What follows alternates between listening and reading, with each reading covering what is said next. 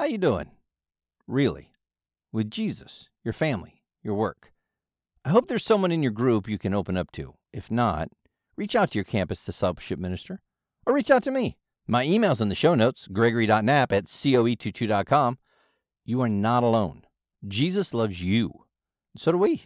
This is Leading Well in 7 minutes or less. Today on the podcast, we're talking with the St. John's discipleship minister, Justin Ireland. Ready? Let's go. All of us have doubts in our faith from time to time. I mean, the Psalms has it all over the place. I'm so thankful God put that in there because we all have these doubts. What do you do when you go through a dark night of the soul where you're screaming out to God and you're having these doubts in your faith? How do you handle that? I pray through it. And that sounds like a cliche Christian answer. In those moments that I'm struggling or I doubt or I'm just wrestling with topics and understanding, God, why is it this way? Why is it that way? Even aspects of my faith, I'm really toiling over, do I believe all of those things wholeheartedly? And, I've heard Pastor Joby say it oftentimes in those moments, keep reading, keep praying, keep doing it, keep making it part of your daily rhythm, because in doing so, God is going to reveal to you and show you the things that you're just struggling in the season with. This is such a valuable tool in dark night of the soul moments of like, man, I'm questioning aspects of my faith or my faith as a whole, or I've seen tragedy and I don't understand it, or I don't understand why God is allowing this to happen. And for somebody else and not for me, I've, been committed to my faith and continue to do disciple groups, continue to be a part of it, because having people alongside of you that you can share authentically with, that's huge, right? And even if it's just one other person that you're really close and connected with and have built a relationship with, they can encourage you through some of these moments. Not that it all rests on their shoulders, because ultimately we're saying, hey, God, I've surrendered my life to you. I trust you wholeheartedly. There are moments that I don't understand or are confusing to me, but I'm going to trust you, but I need help right now. I need some encouragement and reveal some of your word to me because I'm just struggling. Keep praying even when you don't feel like it. Keep digging in on the Bible even when you don't feel like it. Card time is a great time to find a podcast or an audiobook that you can listen to in the car, and then have community around you with disciple groups or a mentor or somebody who can just pour into you, who maybe has been in your season and can encourage you through it. Justin, you are a discipleship minister, so you're all in on groups. You've been in a disciple group, right? You've led a disciple group. So what have you learned from all these positions you've had that could help us lead our disciple group better? It honestly comes down to priority.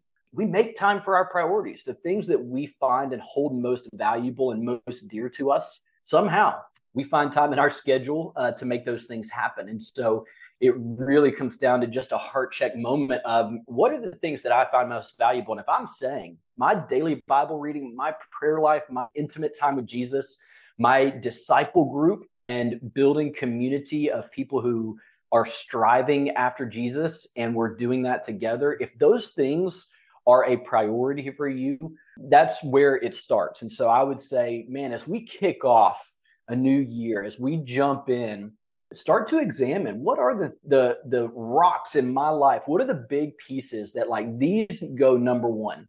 And then start with that, investing in a disciple group. That should be a priority, and not because it's like an 11/22 thing. It's because that's what we need in our life as believers. If we're following, again, Jesus's example and the way that he went about pouring into others, it was one-on-one, and it was in a group setting, and it was disciple making through and through. And then he said, I'm here for a little while and then I'm gone. And then you get to continue on the ministry that I've begun with you. Whether it's one person or 100 people, if it's one person, that is the person who God has called alongside of you and you get to pour into. And so be excited about one more, as you've often heard around 11/22.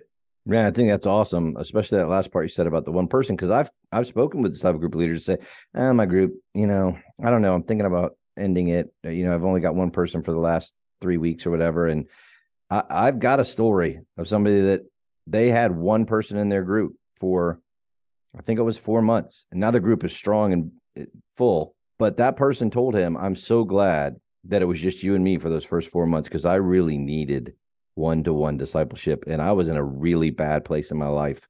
And you really helped me through that.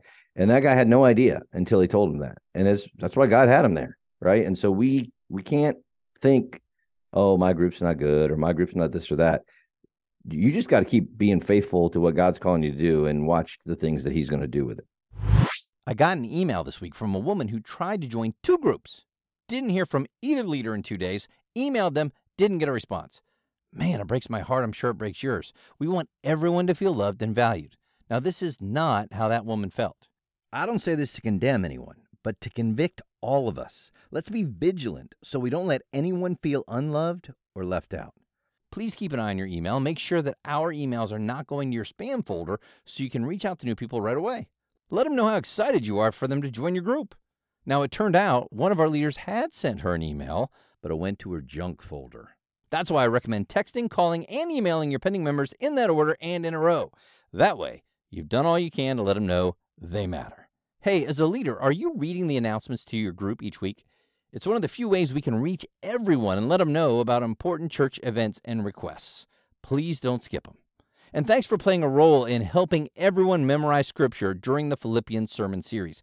Committing God's Word to memory makes a difference on a micro and macro level.